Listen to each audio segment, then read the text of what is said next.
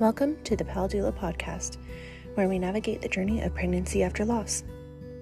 Join us for heartfelt stories, expert insights, and a supportive community as we explore the resilience, hope, and healing that accompany this unique chapter in life.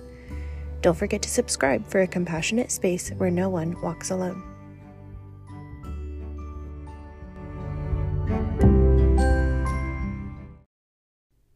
All right, hello and happy Monday. So first things first, and that first thing is a confession. So I was told to script out all of my podcasts and to read a script, and that would help me to be clear and concise and to not get off on rabbit trails. And so that's what I've been doing the last couple of podcasts. But I feel like that is just not me. It makes me sound really mechanical and robotic. And so, new podcast today. This one is the first one that's not scripted out. So, today we're diving into a topic that is close to all of us, I think. When people find out that I'm a doula and that I specialize in pregnancy after loss, probably 9 times out of 10, the question I get asked is, how do I combat anxiety during pregnancy after loss? So that's what we're talking about. We're talking about anxiety, which so fun, right? So, if we want to keep it real, anxiety during pregnancy after loss is just, it's a mix of emotions, and it feels a little bit crazy, and it's the biggest obstacle that most of us face, even trying to get pregnant again after loss, and as we navigate this crazy journey that we call PAL, pregnancy after loss. So let's go back to the beginning. Where does anxiety come from? So at its words. I told you this podcast episode was going to be the real raw version of me. So here it is, me tripping over my words. So anxiety during pregnancy after loss specifically, a lot of it stems from trauma. If you're listening to this podcast, if you have subscribed to the Pregnancy After Loss Doula, the Pal Doula podcast, or follow my Instagram or whatever, however you found this, you probably have been through loss in the past, the loss of a much loved, much wanted baby. And so when you're pregnant after that kind of a loss, there is trauma that you're bringing into a new pregnancy, whether we like to admit that or not. Even if it's just a little bit of trauma, even if it was just an early loss or just this or just that, whatever, you went through the loss of a baby, something that's not supposed to happen. It's unnatural for the child to die before the parent, but that's what this is. And so you bring that into a new pregnancy with you, and of course you're going to be anxious. I would say that I would be really concerned if you're not anxious during pregnancy after loss, at least to some extent. Now, so there's levels to anxiety, right? And I would say the basest level of anxiety is mostly a mental thing. Now there is medical anxiety that has physical roots to it, whether that's a neurological thing or a hormone imbalance. And side note, in pregnancy, there are a lot of hormones, and so it's normal to have some level of anxiety just because your hormones are a little bit whacked. Now bring trauma from past loss in, and the fear of another loss in, and add hormones, and your anxiety is going to be higher than it would normally be, even if you hadn't had a loss before. So a lot of times anxiety is really a lie. Now, what do I mean by that? It is your trauma, your history, your fears lying to you and telling you that something that has not actually happened yet has happened, and that the lie is that your baby has already died, or that you already have a fatal diagnosis, or that your baby's heart has already stopped. Anxiety is convincing you that the thing that you're afraid of has already happened. I don't know if that makes sense, but let's flesh that out just a little bit. So in my own story, if you listen to episode 1, I talked about how my first pregnancy, my baby passed away, and I didn't know it for a couple of weeks. They call that a missed miscarriage. So when I got pregnant again, one of my biggest fears was that my baby was already dead and I just didn't know it.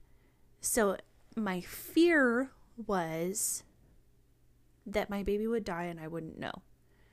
Anxiety told me my baby had died and I just was clueless. Does that make sense? So that might be different for you. It might be my baby has a heart defect and I don't know, or any number of issues, any number of fears, something that you're afraid of that your mind, your body is convincing you has already happened. So that can present itself just as intense fear that you just cannot get past. It can present itself physically as rapid breathing or shaky breaths, or sweaty palms, or heart racing, all those classic symptoms of anxiety.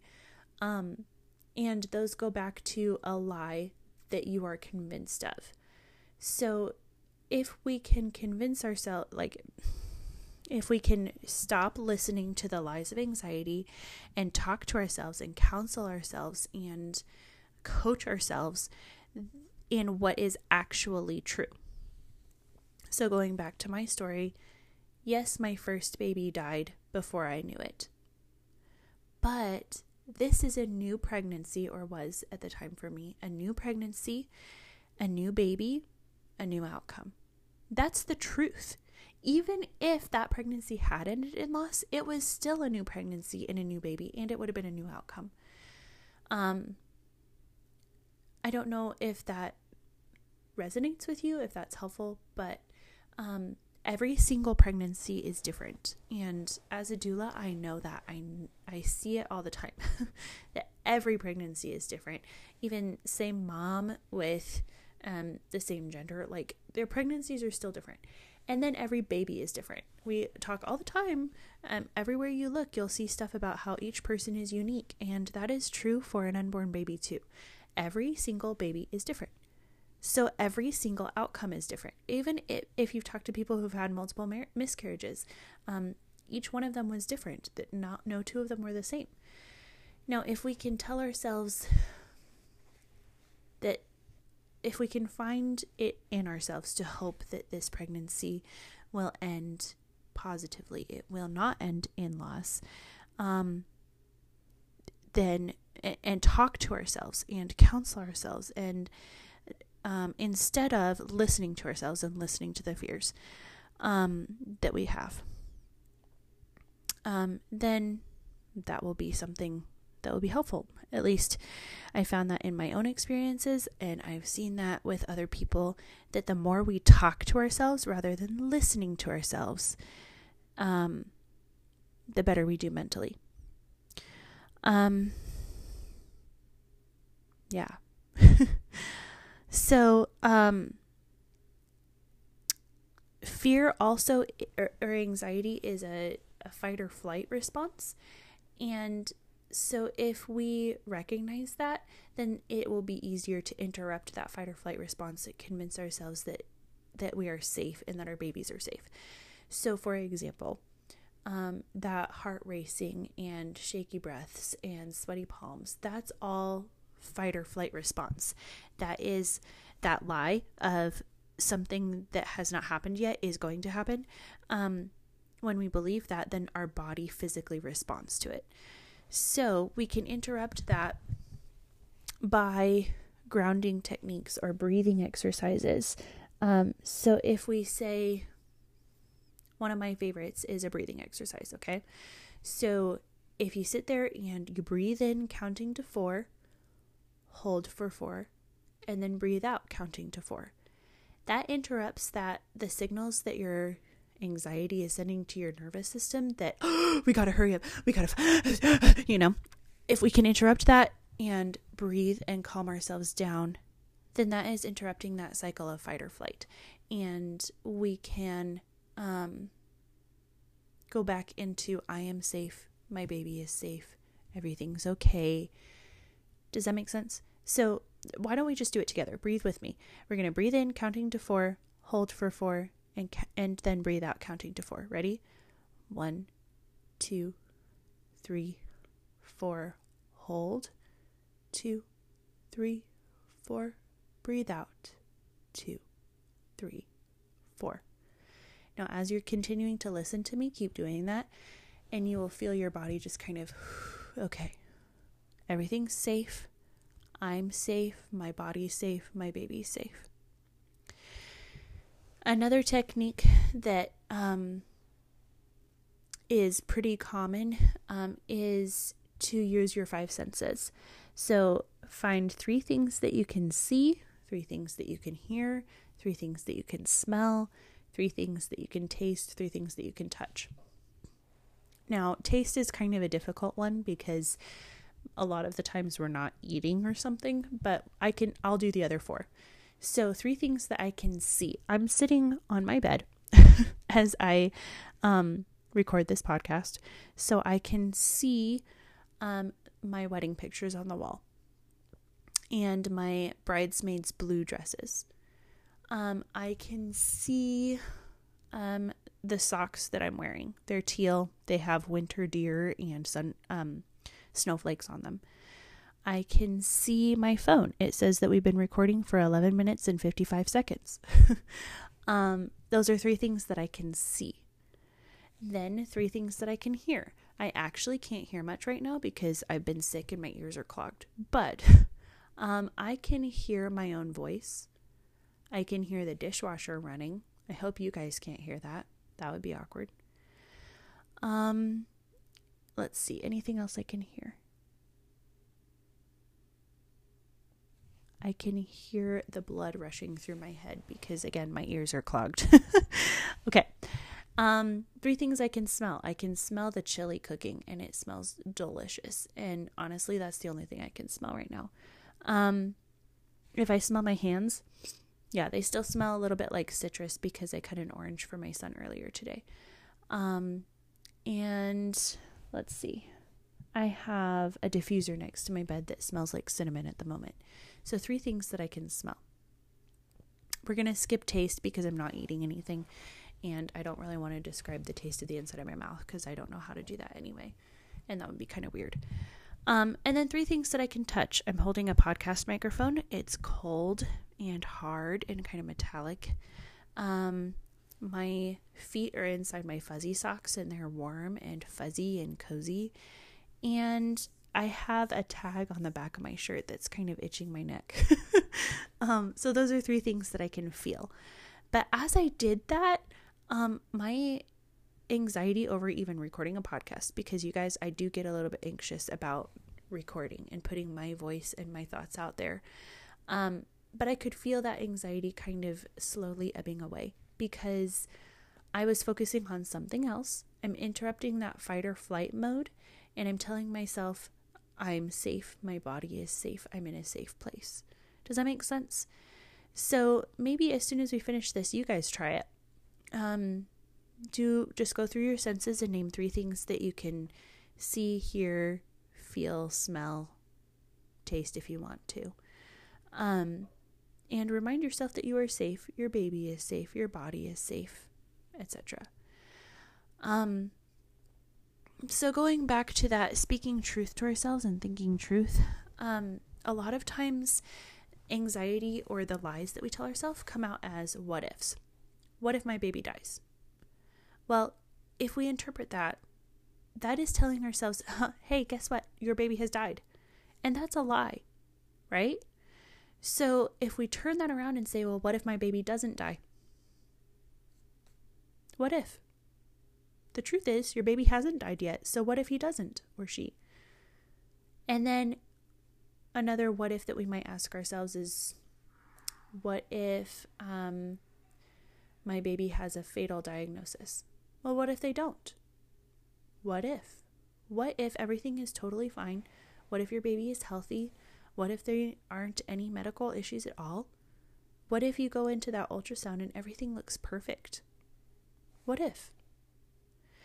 So try some of those kinds of techniques. Interrupt that cycle of anxiety with truth and with grounding. Remind yourself that you are safe. Your baby is safe. Everything's okay. And then report back to me. Tell me what you find. If you find this podcast episode helpful, I would love if you wanted to subscribe or leave a review or whatever. Also, along with all of this, I haven't even mentioned that sometimes the most helpful tool for combating anxiety is therapy. And I know everyone has therapists close to them, and I am not a licensed therapist. I cannot give medical advice. I can't prescribe anything. However, I do offer one-on-one texting support to moms who just want somebody to talk to who's been through this. It's a super low-key, chill thing, but you can text me anytime and tell me your fears or ask me questions, and I'll answer you back. It's like having a doula at your fingertips, like quite literally, because you hold your phone in your hand. And it's just a way to continue to combat anxiety. I didn't mention this earlier in the podcast because I don't have notes in front of me, but one of the biggest tools is just to surround yourself with supportive people. For me, it was my husband, my mom, my church. They could all remind me of truth, and they could hope for me when I was too afraid to hope for myself. So that texting support can be like that. I love you. I know that sounds really weird and awkward, but really I do. Like, my heart is for moms who are pregnant after loss. And I want to be able to support you. So if we do this texting support, I will remind you of truth. I will hold hope for you when you can't do it for yourself. And I mean, those of you who follow me on Instagram, you know, I try to do once a week the how can I pray for you or support you or encourage you. And I do pray for you during the week. And I've reached out to some of you during the week when I remember. But anyway, I guess what I'm trying to say is you're not alone. You don't have to be alone through this. And anxiety doesn't have to control you. Your pregnancy after loss doesn't have to be defined by anxiety. It can be defined by joy and hope and excitement. And of course, grief, because there's always grief when you live life after loss. And that's okay. And it's okay to have a little bit of grief. So anyway, all of my ramblings over. I hope that you enjoyed this podcast, and I hope that you'll listen in on the next one. Thanks.